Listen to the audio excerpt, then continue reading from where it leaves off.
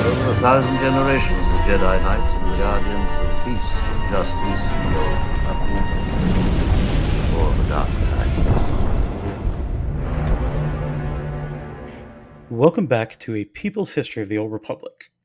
Episode 6.9, Apathy is Death. Also, nice.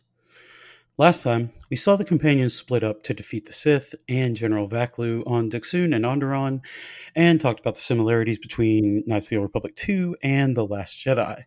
Now it's time to talk about the game's most important set piece and watch the remaining Jedi Masters get what they fucking deserve. I'm Luke, that's Kelsey, and there's always a bit of truth in legends. So, Knights of the Old Republic 2, Part 9, Confrontation at the Rebuilt Enclave. Alright, so we're going to set this stage for the massive set piece that the game teases for hours, and we've been teasing since probably the first episode of the show.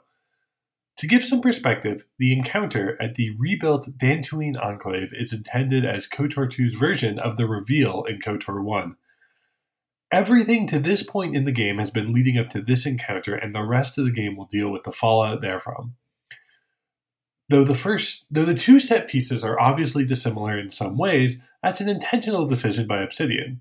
In episode 6.0, we discussed that one of the ideas that BioWare gave Obsidian when transitioning the project was to have the player character be taught and then betrayed by a member of Yoda's species who turned to the dark side. The ultimate betrayal from someone who the player would trust implicitly, because Yoda. Obsidian decided not to take this route because they wanted to tell a personal story, not one that centered on a big reveal like the first game. KOTOR 2 makes it pretty obvious that Kreia has ulterior motives, and by the time you return to Dantooine, her fall to the dark side is barely concealed subtext. Darth Kreia even mocks the player on Malachor 5 if they didn't figure it out.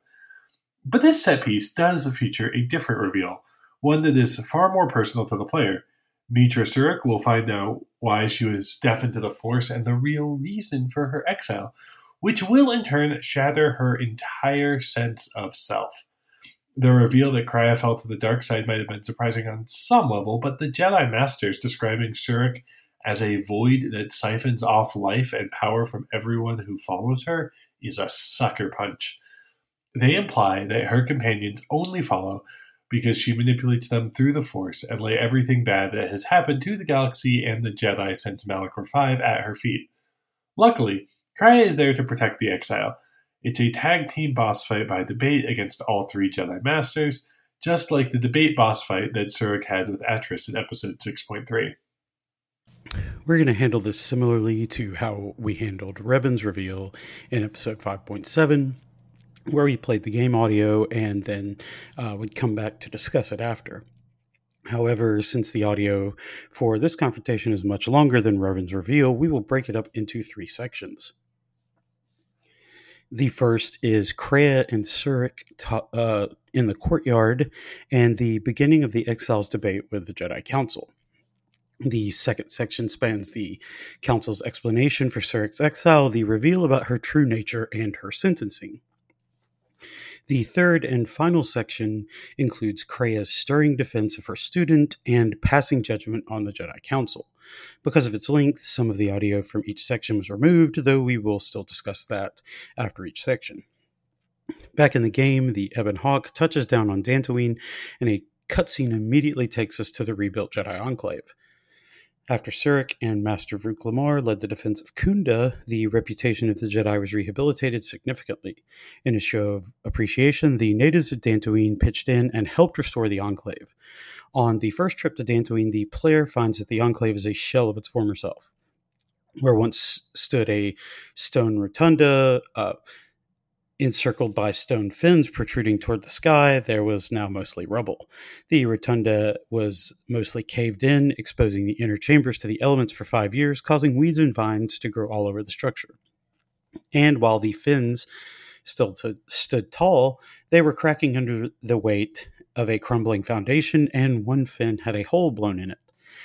The inside was a death trap, and the main level was totally inaccessible. But all that changes on the return trip to Dantooine as the player finds the Enclave looking more like it did in Knights of the Old Republic 1. The rotunda wall has been reconstructed, and they patched the holes in that one fin. The main entry has been restored too, which is where Surik and Kreia wait. This is where the first section begins. In this section, you'll only hear Kreia's voice before we come back to talk about what happened and the parts we cut. Forgive me, but I need to rest. Go on. The council awaits. I will remain here. Whatever answers the council have are for you alone. I am tired.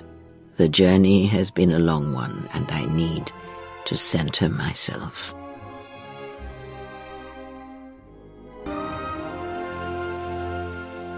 Know that much may happen here, but above all, do not forget this. You may trust in me. We cradle each other's lives, and what threatens one of us threatens us both. And if you find you cannot trust me, trust in your training, trust in yourself. Never doubt what you have done. All your decisions have brought you to this point. And now, perhaps, they shall see what you have become.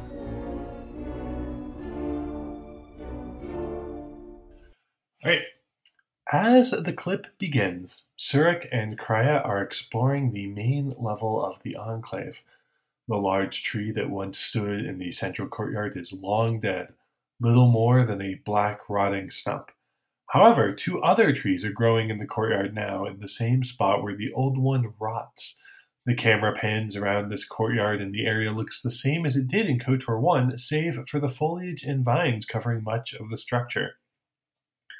As Surik approaches the entrance to the Jedi Council meeting chamber, Kreia slowly sits down on a makeshift bench in the courtyard and begs off, saying the journey has made her tired, but the exile senses more. She presses Kreia, believing her master is afraid of what will happen, and that's true, but not for the reason Surik thinks. Kreia is afraid for Surik, her surrogate daughter. She's afraid of what the exile will learn and afraid of how the council will react. Had everything gone according to plan, Kreia would not have revealed herself to the Jedi here. She had kept her existence a secret the entire journey, and she would have preferred to leave it that way, but the Jedi Masters are far too stubborn for that. This is the point where the audio began. Surik is walking to her fateful confrontation while Kreia stays behind, but that Master has some final words of encouragement for her apprentice. Quote, "And if you find you cannot trust me, trust in your training, trust in yourself. Never doubt what you have done. All your decisions have brought you to this point." End quote. Music swells and the exile approaches the Jedi Council meeting chamber, which is the large circular room where Revan and Bastila met with the Council in the first game. The room has changed some since then, however. The 2 trees that grew in the rotunda are still present but seem to be dying. The roof of the rotunda was beyond repair, so now it's an open-air chamber with sun shining in, grass covering the floor, vines hanging from the walls. The rebuilt Enclave is a sight to behold, and it will make a fitting tomb in which to bury the remnants of the once mighty Jedi Order. As Surik approaches, the remaining members of the Jedi High Council, Kavar, Vrook Lamar, and Zeskael, are arrayed from left to right. The dialogue starts out amiably enough, at least until Vrook Lamar accused the exile of coming to seek revenge. He's just being a dick as usual, because if Surik wanted to kill the Masters, it would have been far simpler to fight them solo in lieu of fighting all 3 at once. That's also an option in the game, fighting all of them. In restored content, Brianna approaches Kreia in the courtyard and learns that Atris is not present. Brianna is also the first to fully comprehend that the aged ex-Jedi has fallen to the dark side, a fact that Kreia confirms, saying, quote, "What was Jedi is Sith, and what is Sith is Jedi," end quote. Back in the main chamber, Surik is trying her damnedest to get the Jedi to declare themselves again, rally any willing parties to their cause, and strike out against the Sith. The remaining Masters went into exile in 3952 with the intention of drawing the Sith out into the open which occurred when Darth Nihilus openly supplied troops to Vaklu on Onderon. Instead, Vrook Lamar says the Jedi will do what they always do: wait. They believe that the true threat is still lurking in the shadows and that it is waiting for the Jedi to show themselves. They have excuses for wanting to wait, but Surik knows better. They're hesitating just like they did with the Mandalorian Wars. The Jedi Council doesn't want to lead. If they did, they'd be dead on Katar with the rest of their order. Cartho Nassi's been trying to link the Republic and Jedi up for months now, but still they wait. And it's not like the Republic has much of a leg to stand on. It's falling apart too, but at least they're trying. Vrook goes so far as to say that waging a war against the Sith would result in a meaningless death for the Jedi Order, and the deaths of the Masters would mean a sure Sith victory. Again, they are scared of facing the future, scared of their own mortality. We get another recitation of what happened on Katar, with Lamar confirming that Masters Zarleston and Vandar Tokar perished there. Katar left a wound in the Force that still exists there to this day and still broadcasts echoes of the pain and death there. This is where we start getting into the nature of wounds in the Force and see how Krya plans to kill the Force. The concept of a wound in the Force was created by KOTOR 2, but the origins trace all the way back to A New Hope, when Obi-Wan felt the destruction of Alderaan through the Force.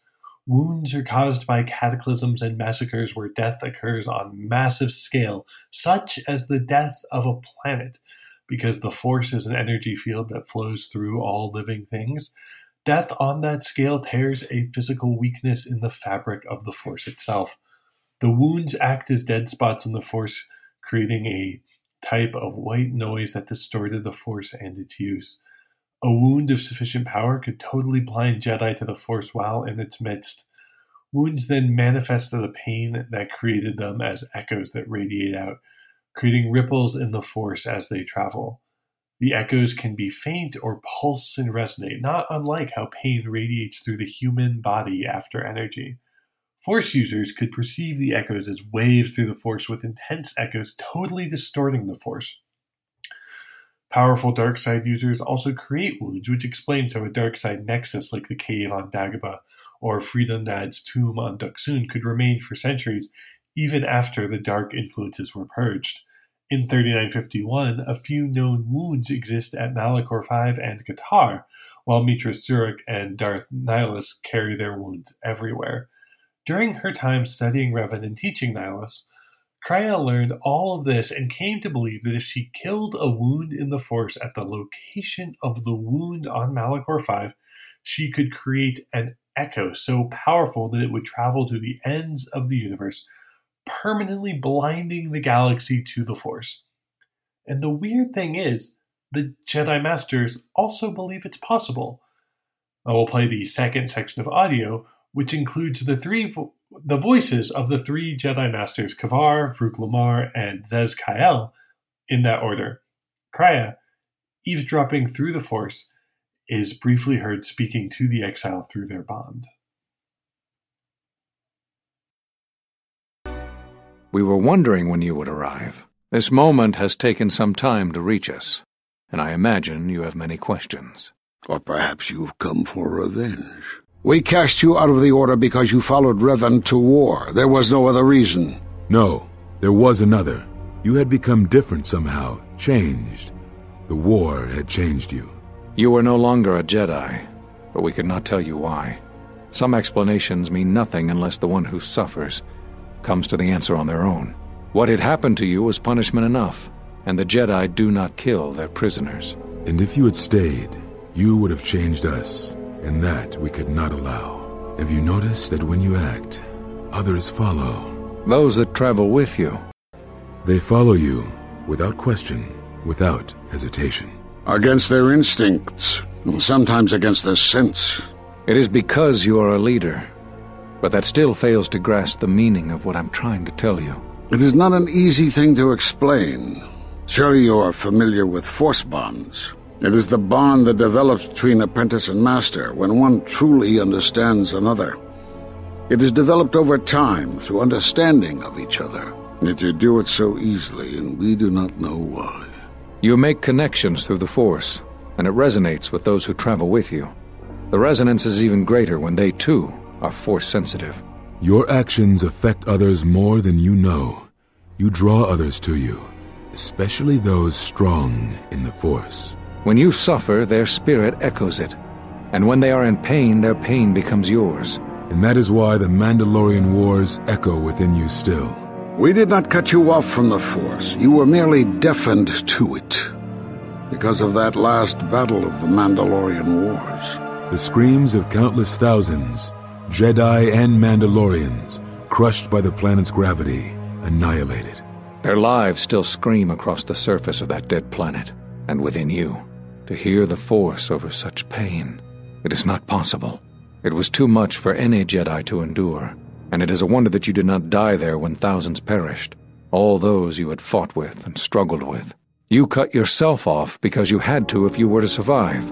You had hints of it in the war on Doxon. Malachor was simply the final blow. You were deafened. At last, you could hear. You were broken. You were whole. You were blinded. And at last, you saw. When you returned to us, we saw what had happened. You carry all those deaths at Malachor within you, and it has left a hole, a hunger that cannot be filled. In you, we saw a wound in the Force. In you, we saw the end of the Force. You are a cipher, forming bonds, leeching the life of others, siphoning their will and dominating them. It is the teaching of these new Sith to feed on others, on other Force sensitives. They are symptomatic of the wound in the Force. You are a breach that must be closed. You transmit your pain, your suffering through the Force. Within you we see something worse than merely the teachings of the Sith. What you carry may mean the death of the Force and the death of the Jedi. It is not the strength of a Jedi you feel. He's right. It's all the death you've caused to get here. You feed on it, and you grow stronger. You're like Malachor. It's in you, it's what you are now. You must have noticed as you fought across all these planets, killing hundreds, only to become more and more powerful. Why do you think that was? But what's worse is that bonding you have. It hasn't gone away. It's gotten stronger, and the more attachments you form, the more you draw others to you. And that is why you are a threat to us all. What if other Jedi went to war as you did, suffered the same events, and emerged as you did? What if there was a crucible that trained such Jedi to consume and kill? For you, Malachor was that crucible. What's worse is these Sith that we face. I fear that they have learned the lesson of Malachor all too well. It is what allows them to prey on Force users, to become stronger when Force sensitives are near. Somehow they have learned their hunger from you. And so you have brought about the end of the Jedi, and perhaps all the knowledge of the Force. But it is of no consequence. Your ability to make such connections, such bonds so easily are why you cannot remain. You are a threat to living creatures and all who feel the Force. You will lead the Sith here, and that we cannot allow. Our judgment before remains. Exile. You must leave. And you must leave without your tie to the Force. It is a punishment reserved for only a few, and only when necessary. But we have the power to cut you off from the Force, and it must be done. Forgive us, but it is necessary. Do not be afraid. You shall feel no pain, but this must be done. As long as you feel the Force, you are a danger to those around you.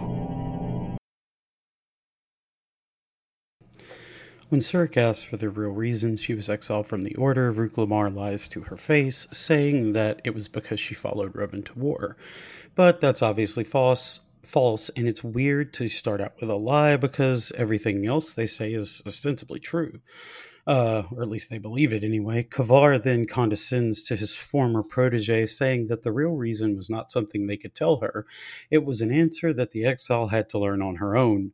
But again, that's absolute bullshit because they sent her off to the Outer Rim without her connection to the Force, and there she remained for 8 lonely years, not even knowing there was another question to be asked. Surik wouldn't have even known there was another and far more important reason she was exiled if T3 and 4 hadn't swiped the Jedi Council logs from Atris on Telos 4. All of this posturing is just further evidence that the Jedi are cowards and fools who haven't learned a damn thing despite presiding over the death of their order. The second section of audio is where we get to the heart of the failures of the Order and their total failure to fully appreciate both Surik and the Sith threat they faced. So while much of what the three-man council says about Surik and her wound is correct, the Jedi Masters misunderstood the implications of that information and then used their bad conclusions to turn Surik into a convenient scapegoat. The exile is clearly growing frustrated by the Council's cryptic bullshit, and they finally mercifully decide to stop beating around the bush. Zez-Kyle states that the real reason the Council exiled Surik is because she would have changed them, and that change could not be allowed. He doesn't just mean change via leadership, but through her subconscious ability to form force bonds. Those force bonds form very quickly for Surik, quicker than any Jedi before or since, something that the Jedi Masters don't understand. The Masters believe that these bonds cause others to follow Surik against their good sense and better judgment, and the Council feared that if Surik remained, her bonding would have changed them too. But Surik's bonds go much deeper than subconscious, subtle influence. They are as strong as the force bonds formed between master and apprentice or between two people in love. These force bonds form powerful connections that go both ways between Surik and the other individual. Thus, when Surik feels pain, it is echoed within her followers, and when her followers feel pain, that pain is made manifest in Surik. The two-way connection is even stronger when the other individual is force-sensitive. This description seems to echo the bonds we've seen in Star Wars before, where Force users feel the death of a loved one across the galaxy or are physically affected by the sudden breaking of that Force bond. So, unbeknownst to Surik, she had subconsciously formed thousands of Force bonds with her troops, which made her a better leader, but also meant that she could feel their deaths. The breaking of these force bonds had already taken its toll on Major Surik by the time she lost more than 75% of her army at the Battle of Dantooine. But Malachor V was exponentially worse. At Malachor V in 3960, Surik was given command of one half of the Republic fleet, while Revan took the other half and fled to a nearby system to spring the trap against the Mandos. Surik's fleet was bait and took heavy casualties, but when Revan jumped into the system and closed the swinging gate, the Mandalorians were trapped. Then, at the time appointed by Revan, Surik ordered Bao-Dur to activate his trap card, a super weapon called the Mass Shadow Generator. The weapon created a supercharged gravity well that violently ripped every ship in its wake out of orbit and slammed them into Malachor V simultaneously, shattering the planet to its core. At the moment of activation, Surik felt force bonds break with tens of thousands of troops simultaneously, force bonds she wasn't even aware of. All that death and pain and the breaking of those bonds hit Surik all at once, and it would have killed her, but she subconsciously cut herself off from the Force to save her own life.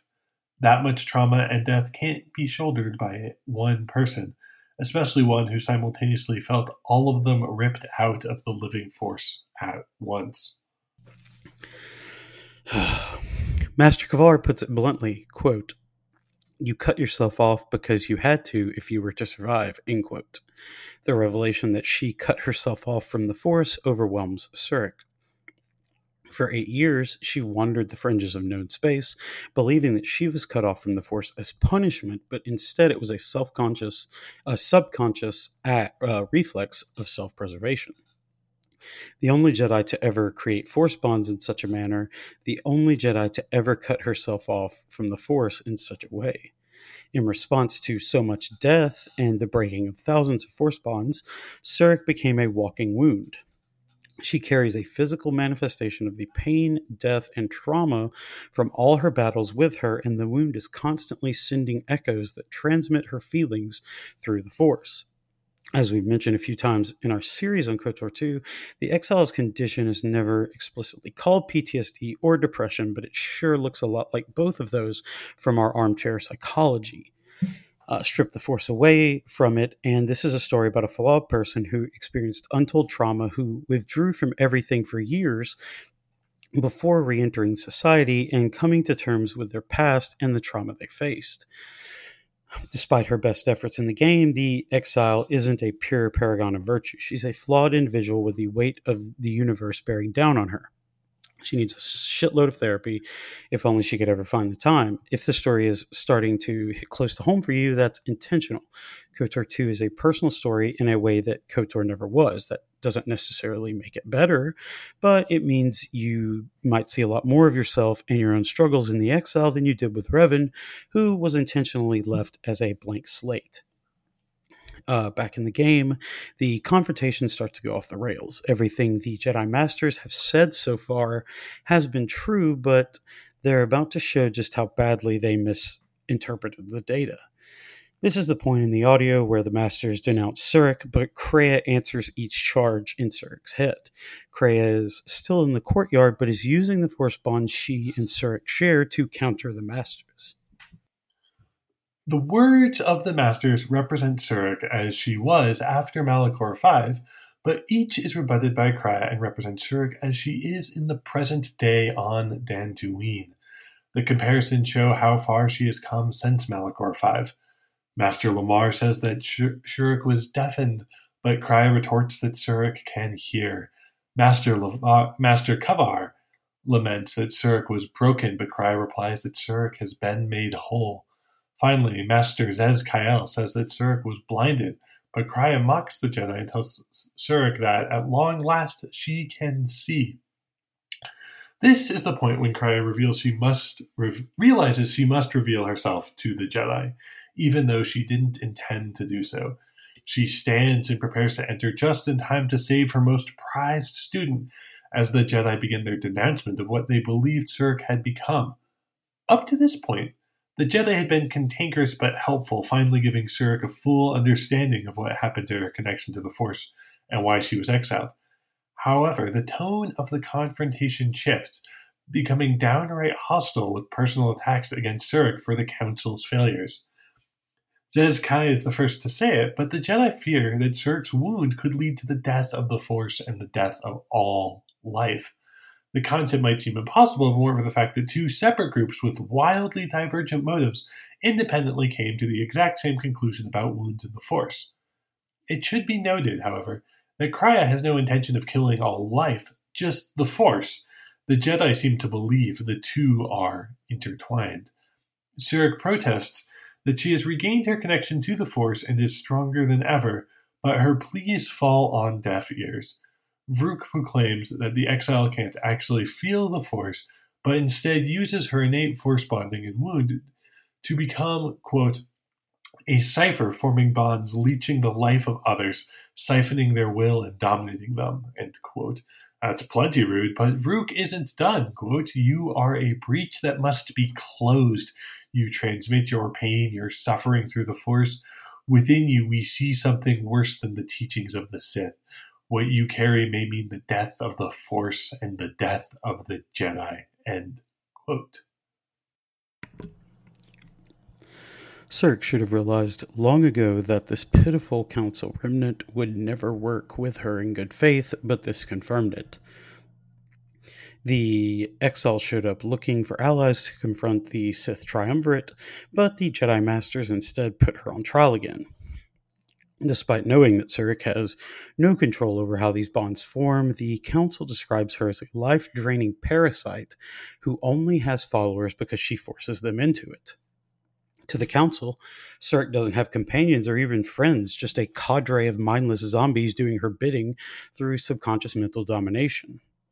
Imagine being told that the people you think are your closest friends only follow you because they have to. That's just brutal.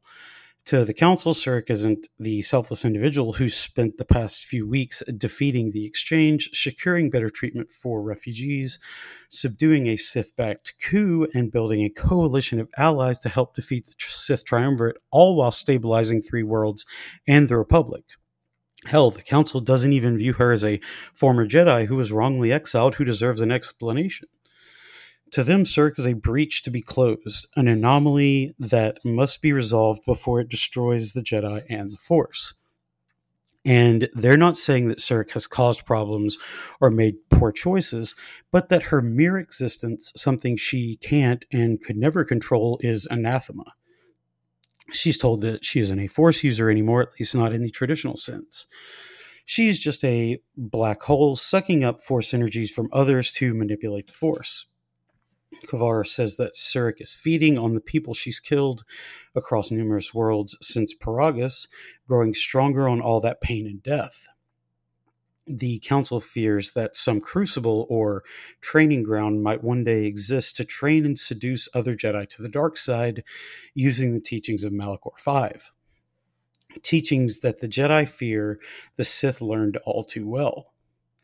In no uncertain terms, the Council blames Cirque for the decline and fall of the Jedi Order. Quote, somehow they have learned their hunger from you, and you have brought about the end of the Jedi and perhaps all the knowledge of the Force, end quote. At first blush, this whole shift in the dialogue from explanation to denunciation by the Jedi Council seems like a completely off-base bit of character assassination and scapegoating, which it definitely is. But here's the thing, the Council is right about the basics of a great many things. The Jedi Masters are absolutely correct about how wounds in the Force work. They are right that wounds in the Force constantly absorb pain and death from the Force and from living things, growing stronger the more they absorb. Wounds do cause disruptions in Force abilities. They do grow stronger when Force sensitives are near, and they do emit echoes. Those echoes do ripple through the Force, transmitting the wounds, pain, and death, and cause disruptions in the Force wherever they travel. The Council is also right to surmise that a wound or echo in the Force could be used to cause the death of the Force, which we discussed earlier in Krya's plan. And as far as we know, the Council is right about the Exile's connection to the Force. It appears that Cirque never truly re-established her connection to the Force after Malachor 5, at least not as we typically understand that connection. Whereas Cirque blinded herself to the Force, her wound in the Force is quite literally a black hole for Force energies. Her wound draws the Force in, and Cirque is then able to use that to manipulate and project the Force. On a fundamental level, Cirque is absolutely a cipher for the Force. Of course, that's really a long-winded way of saying she can use the Force again after blinding herself to it and splitting hairs to worry about the specifics of how it works. Her wound still acts like a Force black hole, and she can use the Force regardless of the explanation. Cirque has grown stronger around Force sensitives because they have stronger connections to the Force, and the wound has higher midichlorian counts upon which to draw. But you didn't expect us to work midichlorians into a KOTOR 2 narrative. Also, getting stronger as you go along is just how RPGs work, but it's a good way of working that concept into the story nonetheless. So the Jedi Masters are close to being right about Cirque, but as the old saying goes, close only counts in horseshoes, hand grenades, and nuclear weapons. They got most of the basics down, but they whiffed badly on everything else. Yes, Cirque is powerful even beyond her own understanding. And yes, the Force bonds she forms are unpredictable and uncontrollable. And admittedly, there's a very real possibility that her power could be manipulated by a powerful and clever Sith Lord to bring about the death of the Force, but that's not the point, damn it. At best, that's an argument for close oversight and training, not punishment. And regardless of how she manipulates the Force now, Cirque has done more good for the Republic and Jedi Order in the few weeks she's been back in the galaxy than the so-called Masters have in years. This is the point in the clip where everything starts to snowball out of control as the Masters reach a verdict on Cirque in a trial she didn't even know was happening. The Council believes Cirque is a threat, not just to herself, but to others around her and to everyone in the galaxy. When Cirque protests her innocence, Vrook chides her, quote, "What if other Jedi went to war as you did, suffered the same events, and emerged as you did? What if there was a crucible that trained such Jedi to consume and kill?" End quote. The Council then accuses Cirque of being the architect of these Sith atrocities, intentionally or otherwise. The Council claims that she used Malachor 5 as a crucible to train herself, and that the Sith somehow learned the lessons from Surik's experience at Malachor 5. But here's where the Jedi Masters betray their ineptitude and failures. The Sith didn't nebulously learn the lessons of Malachor 5 from Surik, as she was exiled almost immediately. Instead, the Sith learned those lessons at the Trace Academy and other similar academies across the galaxy that trained fallen Jedi to consume and kill, all of which were created by Darth Revan in 3959.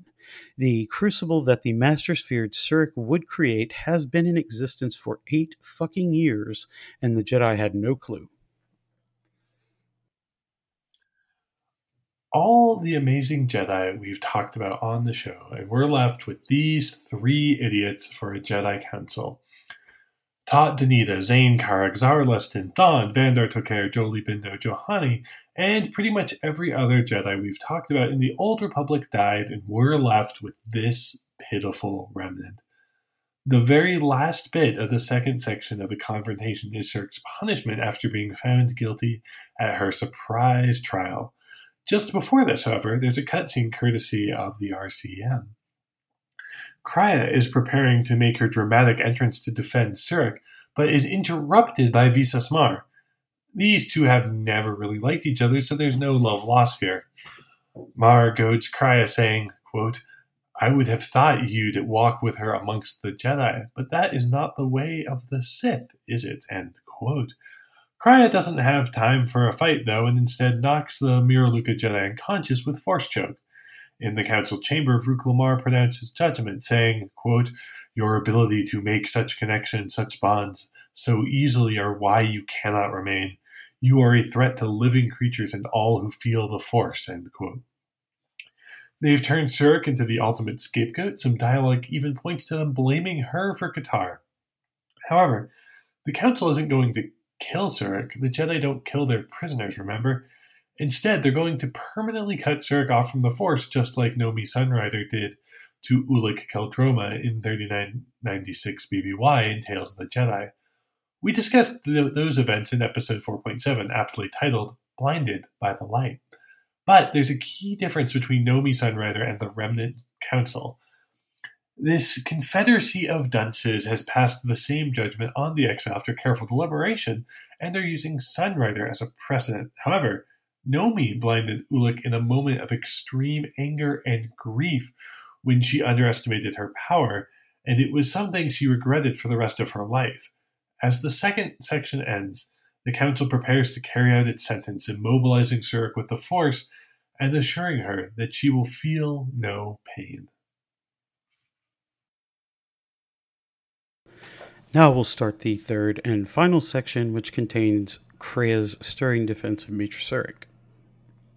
When the clip begins, you'll hear Krea's voice as she breaks the council's hold on her student, using force push to throw them back. This is followed by a brief debate between Krea and Masters Kavar, Vrook Lamar, and Zeskayel before the newly revealed Dark Lord passes her final judgment and, for all intents and purposes, ends the Jedi Order as we know it. Enough! Step away from her. What? Step away! She has brought truth, and you condemn it.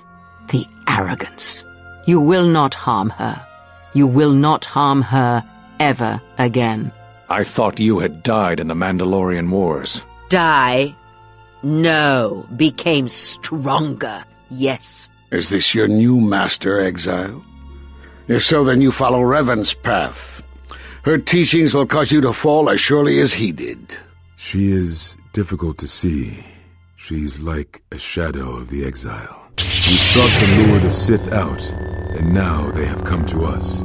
How could you ever hope to know the threat you face when you have never walked in the dark places of the galaxy, faced war and death on such a scale? If you had traveled far enough, rather than waiting for the echo to reach you, perhaps you would have seen it for what it was. Did you not hear its call on Dantooine Vrook, on its scarred surface, and in the minds of the settlers? I have endured your corruption of my other students. You shall not have this one. And you, Kavar, so close to the call of Daxan, tell me, did you not feel what poured from the moon, what had taken place there? And Zezkael, to hide upon Nar Shaddaa, yet blind yourself to all that happens there. So close to understanding the Force. So close to giving it up. There is a place in the galaxy where the dark side of the Force runs strong. It is something of the Sith, but it was fueled by war. It corrupts all that walks on its surface, drowns them in the power of the dark side. It corrupts all life, and it feeds on death. Revan knew the power of such places, and the power in making them. They can be used to break the will of others, of Jedi, promising them power and turning them to the dark side. Did you never wonder how Revan corrupted so many of the Jedi, so much of the Republic, so quickly? The Mandalorian Wars were a series of massacres that masked another war, a war of conversion, culminating in a final atrocity that no Jedi could walk away from, save one. And that is what I sought to understand. How one could turn away from such power, give up the Force, and still live. But I see what happened now. It is because you were afraid. As you would pass judgment on her, I have come to pass judgment on you all. Do you wish to feel the teachings born of the Mandalorian Wars, of all tragedies that scream across the galaxy? Let me show you, you who have forever seen the galaxy through the Force. See it through the eyes of the exile.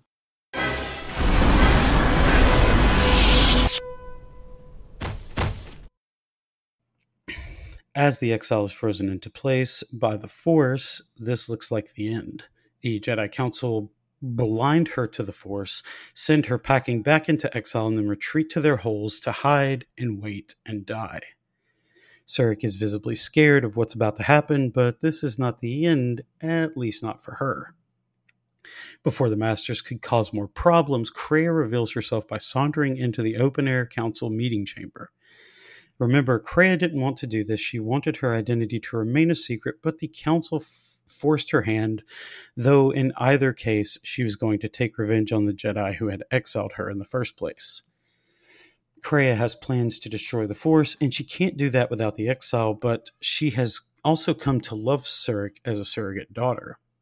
Likewise, Surik has come to love and genuinely care for Kreia both as a master, but also as the mother she never had. Despite their disagreements and the fact that Kreia is quite obviously manipulative and evil, both master and apprentice are linked by a Force bond and through their shared experiences. Needless to say, Kreia will show no mercy to those who would harm her most prized student. In the clip, the camera pans to Kreia, who stands near the far door on the opposite side of the meeting chamber from the council, with Surik lying unconscious in the center of the room. Kreia begins her defense of Surik by lifting her one good arm aloft, simultaneously using the Force to throw all three masters into the stone and vine-covered wall behind them and break their hold on Surik. Perhaps unsurprisingly, Surik immediately passes out from the shock of everything that has been revealed. Can't say that we blame her. Kreia warns the Masters to stay away from Surik after the first Force push, but Vrook Lamar is too stubborn and gets back up before being thrown against the wall a second time.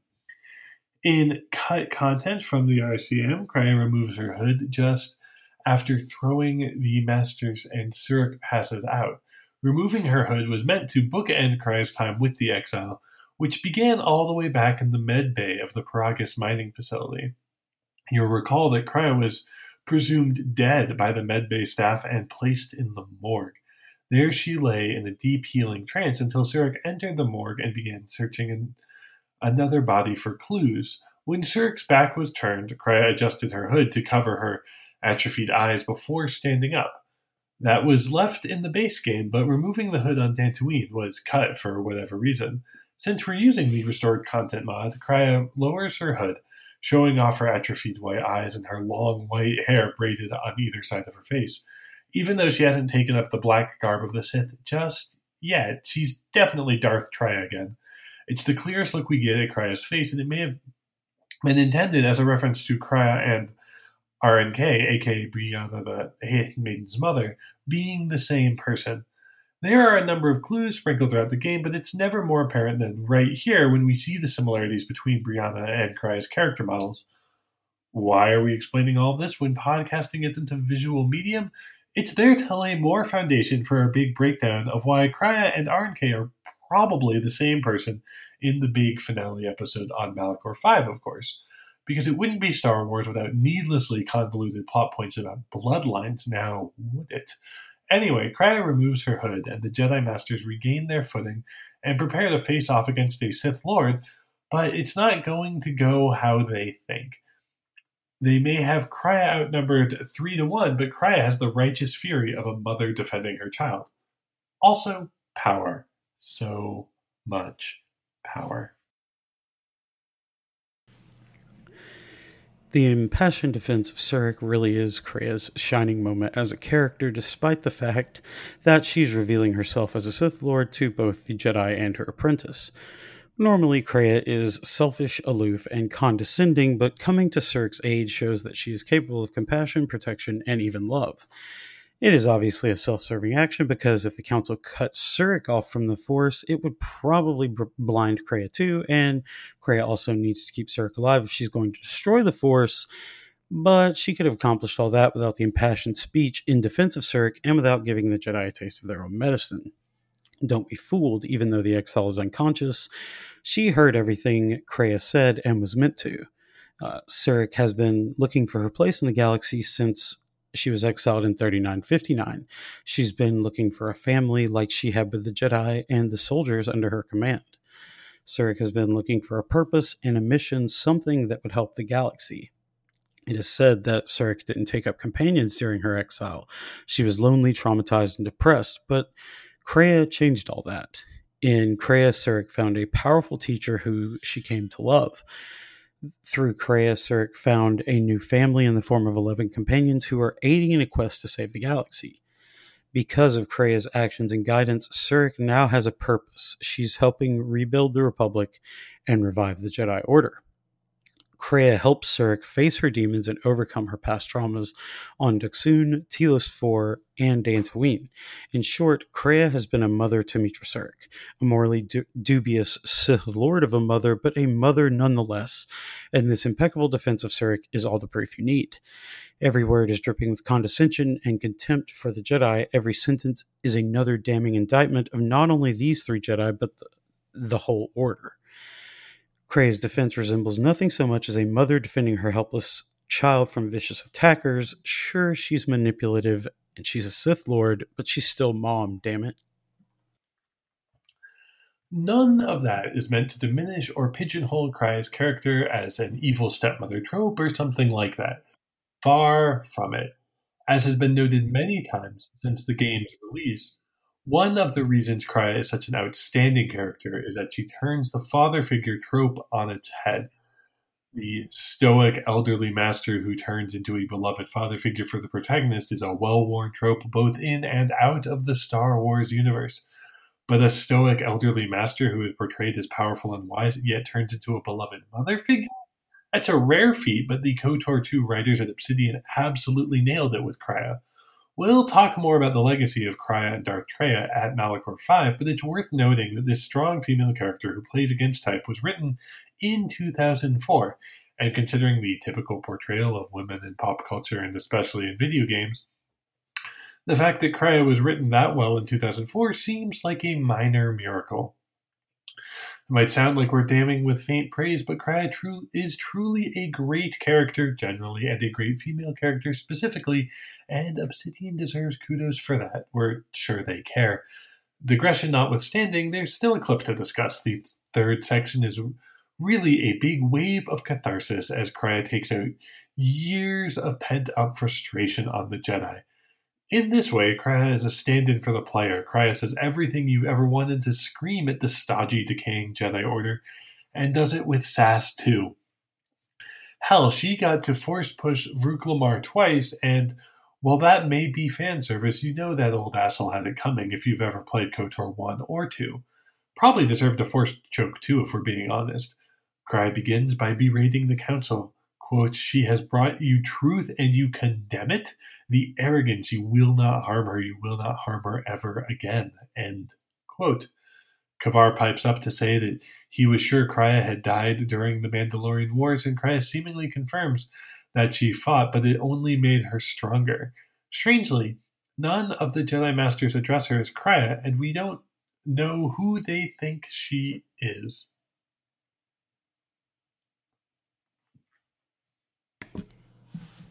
The funny thing is that one of the Jedi Council's predictions about Cirque immediately came to pass. The exile did unknowingly lead the Sith there. Thus, Krea's appearance and reveal as a Sith Lord act to confirm all the misconceptions the Masters have about Cirque. At this point, we should probably start calling Krea by her Sith name, Darth Traya, since she has revealed herself to the Jedi as a Sith Lord. So everything before this moment is Krea, everything after is Traya. The Sith Triumvirate is now back to full strength again, though two of its leaders are unaware of the hostile takeover in process. Rook Lamar then chides the exile, claiming that serving as Treya's apprentice would cause her to fall to the dark side like Revan. Vrook knows that Cirque is unconscious. She's passed out directly in the center of the room they're standing in. He's just taking one more chance to be a dick before the end. Like we said, Treya should have force choked to that old bastard. At this, the Jedi Masters draw and ignite their lightsabers. Kavar is dual-wielding twin blue lightsabers, Rook Lamar has a single green lightsaber, and Zez-Kyle has his familiar purple double-bladed lightsaber. They're all beautiful weapons, so it's a shame that they won't do any good against Traya. Their laser swords are of no use here. Master L then proudly noted that they had lured the Sith out and directly into their clutches, seemingly accomplishing both of their goals. These foolish words are the last ones that Zez-Kyle would ever utter, and they speak to the massive mistakes made by the Jedi Order going back decades. Traya could have just ended the encounter right here. It's clear that she has the power to do so, but that is not her style, and it wouldn't achieve revenge. Her revenge requires that her enemies know that they're wrong and she's right, and they know why. Instead, she's going to salt the wound and let the Jedi know all about their myriad failures. And since KOTOR 2 was released about 6 months before Revenge of the Sith, it's also interesting to note that Krea's takedown doubles as meta-commentary on the problems of the prequel-era Jedi. Darth Traya thunders, quote, "How could you ever hope to know the threat you face when you have never walked in the dark places of the galaxy, faced war and death on such a scale? If you had traveled far enough instead of waiting for the echo to reach you, perhaps you would have seen it for what it was." End quote. Here, Traya finally spells out the fundamental problem that the Jedi Order has faced since the beginning of the Mandalorian Wars. The Jedi Masters exhibit a total lack of understanding both about the state of the galaxy and the Sith. For decades, they sat comfortably in their ivory towers on Coruscant and Dantooine, safely hidden away from the evils of the galaxy. Their caution in the face of the Mandalorian threat is revealed for what it has always been: cowardice.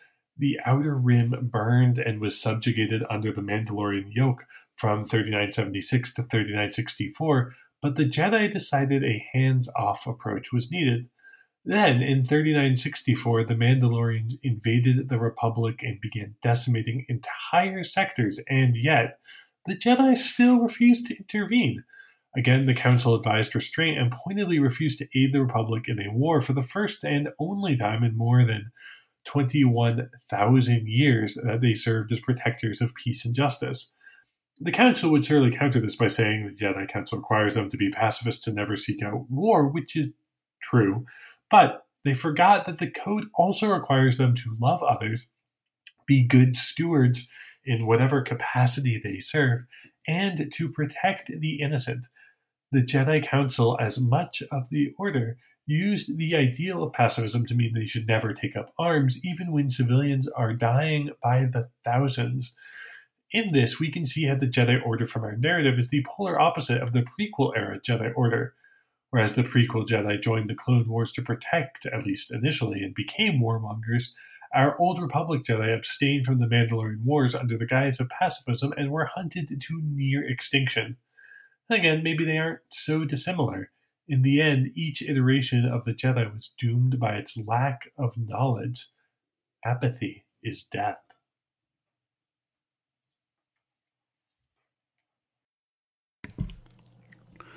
As we've said many times, Trey is acting out of love and compassion for Surik, but this is also personal. Darth Trey has been exiled twice. The first occurred between 3964 and 3962, when she was exiled from the Jedi Order after many of her students, including Revan, went to fight in the Mandalorian Wars.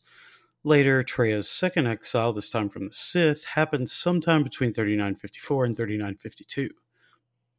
We've already seen a flashback to Treya's second exile, but her exile from the Jedi years earlier profoundly affected her. Treya, then using the name Kreia, always held a special hatred in her heart for the Jedi Masters who first betrayed her. The Jedi Council that exiled Kreia contained Vruk Lamar, Kavar, Zezkael Atris, Lana Vash, Vandar Tokare, and a couple of others. We know that Vandar Tokare and Lana Vash are both dead, while the other two we don't need to worry about, so that's 4 down. And that only leaves the 3 Jedi Masters on Dantooine and our old friend Atris, who will get hers soon enough. This is it, the culmination of her revenge on the fools, hypocrites, and charlatans who betrayed her. Being Treya, she's going to turn the knife a couple of times, though.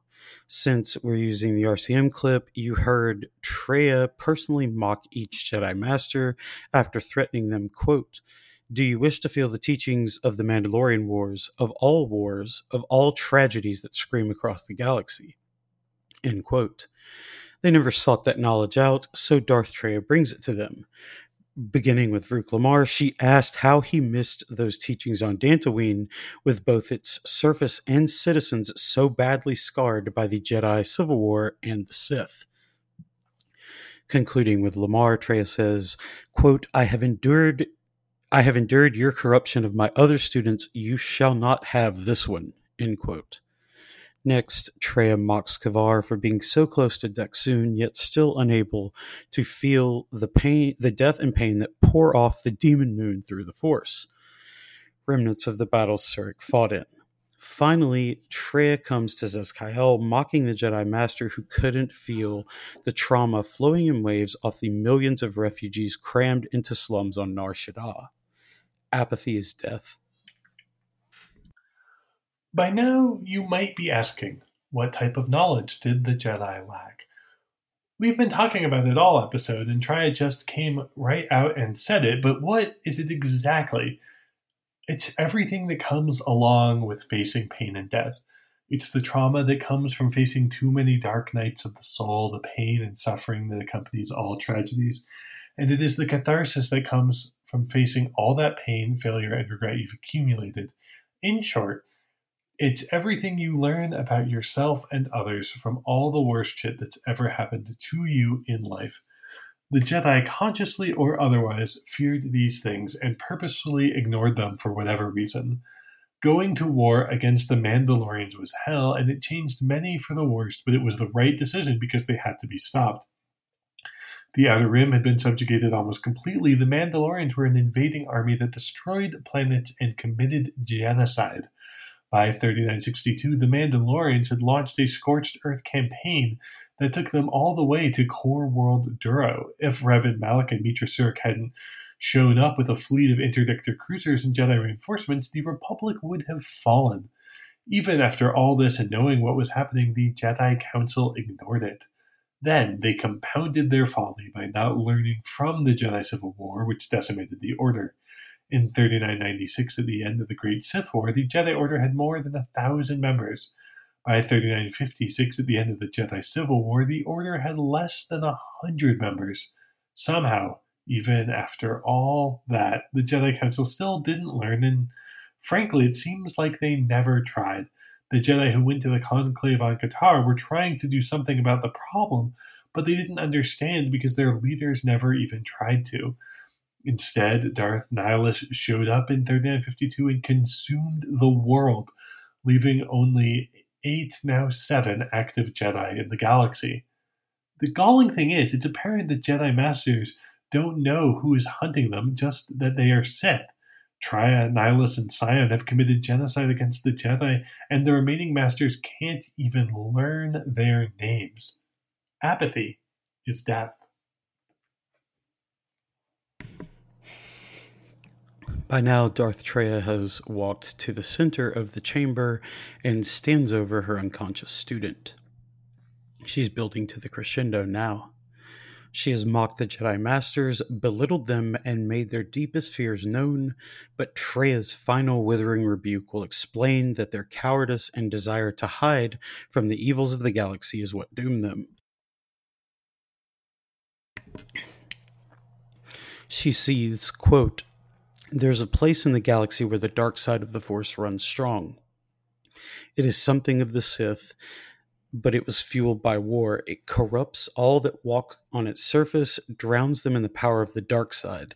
It corrupts all life, and it feeds on death." End quote. The Jedi never knew of such places because they were content to rule over the galaxy from their ivory towers. But Darth Treya says, quote, "Revan knew the power of such places, the power in making them. They can be used to break the will of others, of Jedi, promising them power and turning them to the dark side," end quote. That crucible that the Masters feared was created by Darth Revan 8 years earlier and had been used to build the army of dark Jedi. They fought in the Jedi Civil War and then the Sith Civil War and were instrumental in the first Jedi Purge, yet the Jedi Masters didn't know who they were or where they had come from. Darth Treya, knowing that the Council's lack of knowledge is what doomed them, taunts her enemies accordingly, quote, "Do you never wonder how Revan corrupted so many of the Jedi, so much of the Republic, so quickly?" End quote. This is the grand point about the Jedi Order. How could they expect to defeat a threat they didn't understand and didn't care to? The Jedi hadn't seen and felt war or even tragedy. They hadn't held their dying loved ones and comrades in their arms while telling them it would be okay. They didn't care when it was happening to innocent people. They cloistered themselves away so they wouldn't feel the pain and death surging through the galaxy from 50 years of near continuous war. The Jedi couldn't know the darkness and the evil it breeds because they never confronted it. Apathy is death. Darth Triya's final remarks are mostly for and about Surik. Triya is proud of Surik, knows how powerful she is and how important she will become. Indeed, Darth Triya, ever the Revan fanboy, will later say that Surik is her greatest student, even greater than Revan. It's high praise to be sure, but it's not unwarranted, as we will see.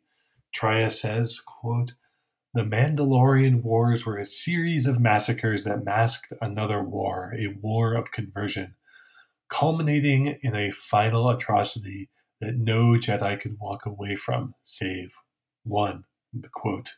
Surik is unique, she is special, and Triya knows it.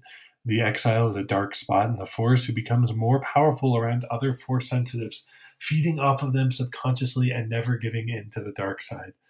She literally holds the power to destroy this universe and the Force, and all Surik wants to do is rebuild the Old Republic, fix the Jedi Order, and go hang out with her old buddy Revan.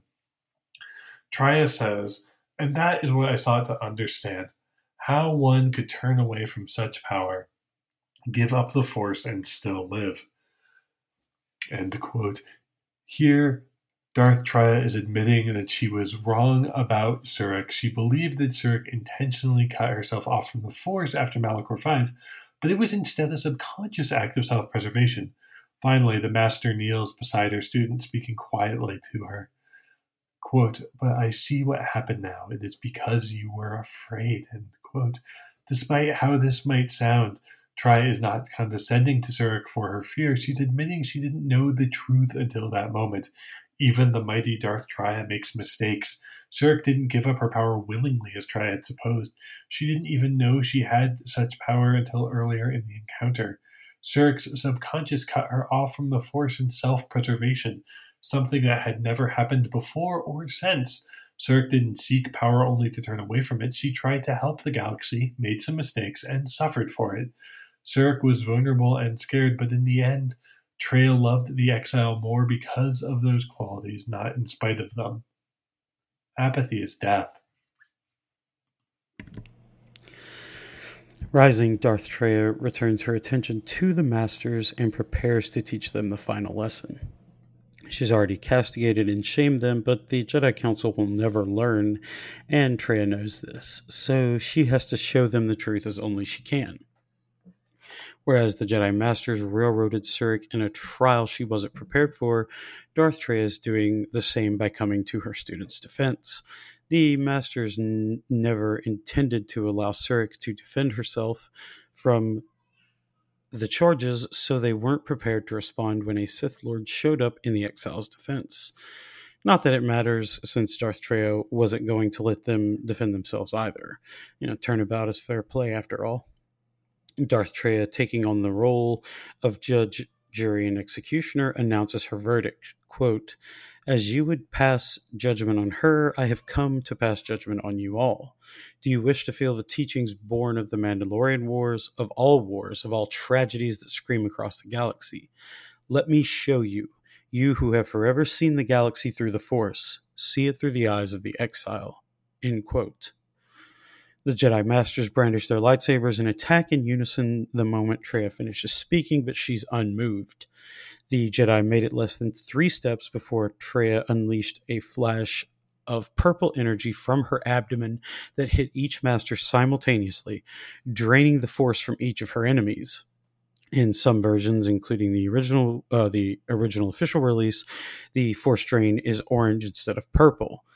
The Masters had no recourse against Traya, who consumed their Force energies fully, just like she had taught Darth Nihilus. The Masters were prepared to use their power to cut Surik off from the Force, but never considered it being used against them. If the player investigates the bodies of the fallen Masters before departing, the game will display a message that says, quote, "This Master is dead, drained of all life. It's worse than lifeless. It's like an absence in the Force." Traya cut them off from the Force so totally that they couldn't even become one with the Force. A fate worse than death. So you will do nothing? Apathy is death, worse than death, because at least a rotting corpse feeds the beasts and insects. Apathy is death. Apathy is death.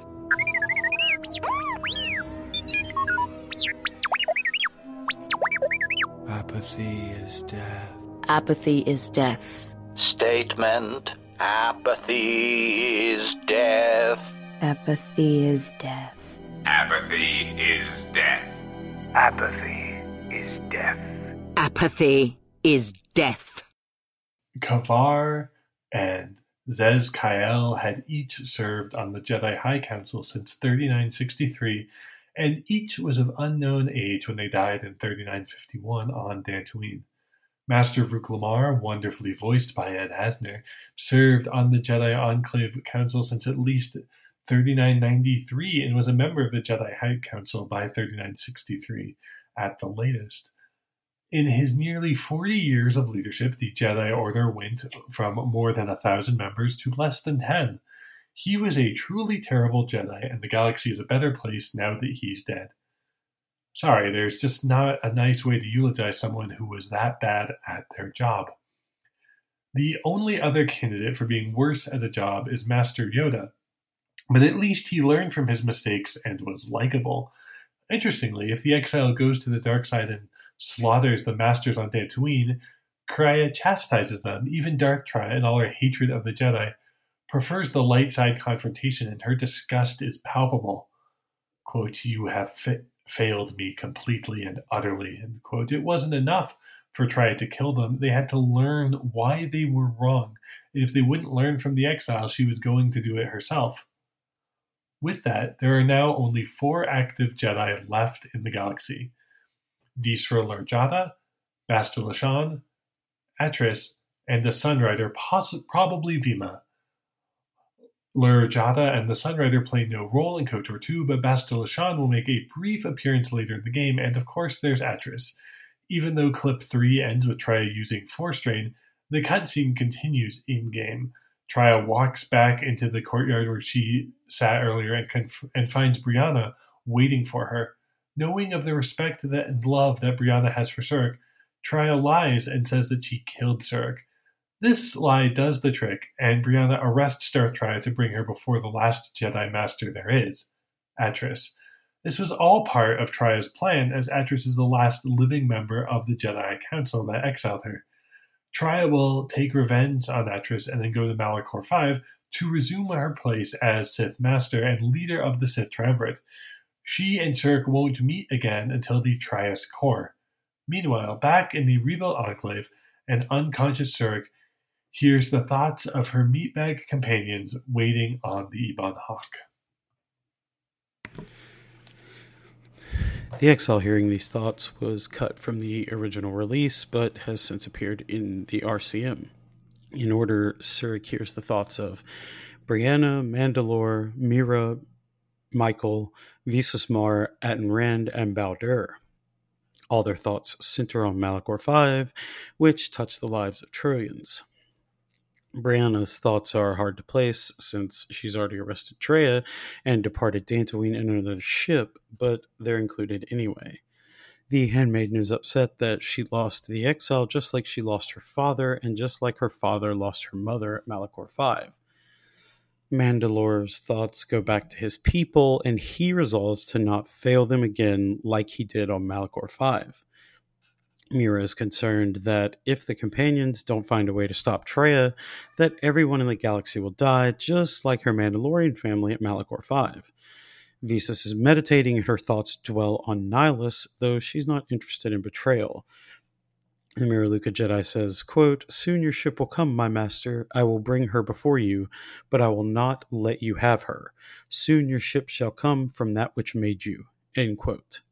Nihilus' flagship, the Ravager, was pulled from the graveyard of ships that orbits the remains of Malachor 5. Atten thinks back to his own experiences at Malachor 5, wondering if he would have been better off staying on board the ship to die instead of fleeing in an escape pod. Atten's ship was caught on the edge of the mass shadow generator's blast radius, so the crew had time to escape. Finally, there's poor, sweet Baldur, who has one final request, and the Zabrak Jedi knows Surik is listening. Quote, "Your command echoes still, General, and I obey as I did at Malachor 5. I have destroyed planets for you, General, but now, this once, if we could do something in this galaxy, I need to do this or I will die inside. Like I died at Malachor 5. I know you can hear me. I have always known. It is why I followed you. You know where you must go. It calls to you still.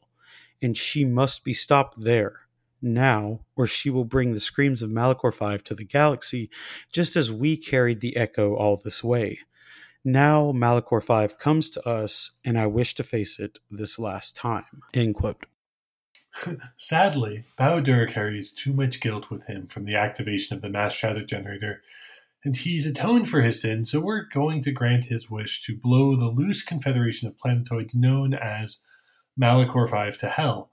But first, we have to make a brief pit stop at Telos 4 to try and disrupt Traya's plans with Atris. However, unbeknownst to Surik, they will also have to contend with a surprise attack by Darth Nihilus and his Sith fleet against Telos 4. But why in the hell would Nihilus attack Telos 4?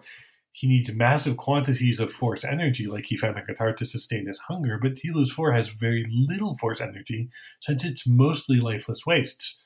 As we all know, life creates and acts as a conduit for the force, so lifeless worlds have less force energy ipso facto. The short answer is that Darth Nihilus is doing it because he was deceived. Traya told a lie intended to draw Nihilus, a living superweapon, into a trap against the one and only thing that could possibly stop him, another walking wound in the Force. Why does Traya want to destroy one of her fellow Sith triumvirs? Well, aside from the whole betrayal and exile thing, it's also because she would kill the entire galaxy to sate his hunger.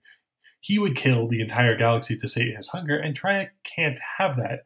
We weren't kidding when we said she didn't want to kill everyone.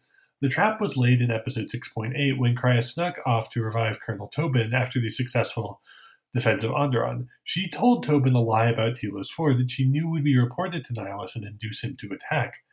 This would, in turn, force Zurich to come to the world's defense by drawing her into a fateful duel with Nihilus.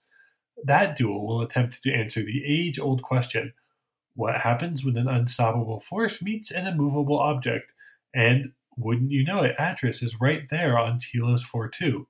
How convenient Zurich will be able to try as two remaining targets, Atris and Nihilus, without ever leaving the Telos 4 system. However, you're now also wondering who will defend Telos 4 if Nihilus is bringing the Sith fleet. It's not like Zurich and the remaining crew of the Ebon Hawk can do it alone. Sure, Citadel Station is technically protected by the Telosian security force, but they're a bunch of Keystone Cops on their best day. And this is where Michael saves the day. During the confrontation, we intentionally skipped over a brief cutscene between Michael and Kreia, and also skipped Michael's thoughts that Zurich would hear because they dovetail with that cutscene. As you'll see, we skip past them at the time because they require a lot of independent explanation that was just easier to give all at once. During the second section, just before Kreia met Visas Mar on her way to interrupt the Masters, the cutscene begins. Kreia used the Force to anonymously speak with Michael and influence his decisions. She tells Michael that he must warn his Republic handlers of the impending Sith attack on Telos 4. If he doesn't, Kreia says countless innocent lives will be lost, and it will all be his fault. Michael is hesitant to do this because he doesn't want to betray Zurich, even though he's a Republic spy under the auspices of Admiral Karth Onasi. Michael agrees to betray Zurich's trust for the greater good, which is what she would have wanted anyway. None of this background info is very clear from what Kreia says to Michael in the cutscene, which is another reason we didn't try to shoehorn it in. Later, when Zurich hears the thoughts of her companions, Michael is thinking about his decision to contact Onasi to protect Telos 4. Michael reminds himself that he did it to aid Zurich so that they can undo Revan's mistakes at Malachor 5. Meanwhile, back in the rebuilt Enclave, the exile rises and finds herself alone. Kreia is gone, the 3 Jedi Masters lay dead in a heap, and Zurich is probably wondering what the fuck just happened, which is where we'll pick up next time. Hey, thank you for listening to this episode of A People's History of the Old Republic. Next time, we will survey the fallout from this confrontation, finally deal with Atris, and watch what happens when an unstoppable force that consumes worlds meets an immovable object that consumes the Force. Please rate, comment, and subscribe to Photor on SoundCloud or wherever you listen to podcasts. You can follow us on Twitter at PhotorPod or email us at photorpodcast@gmail.com. Send us questions and comments and we will answer them on the show. I'm at AthertonKD on Twitter. And I'm at Luke is Amazing on Twitter. Thank you again, and may the Force be with you.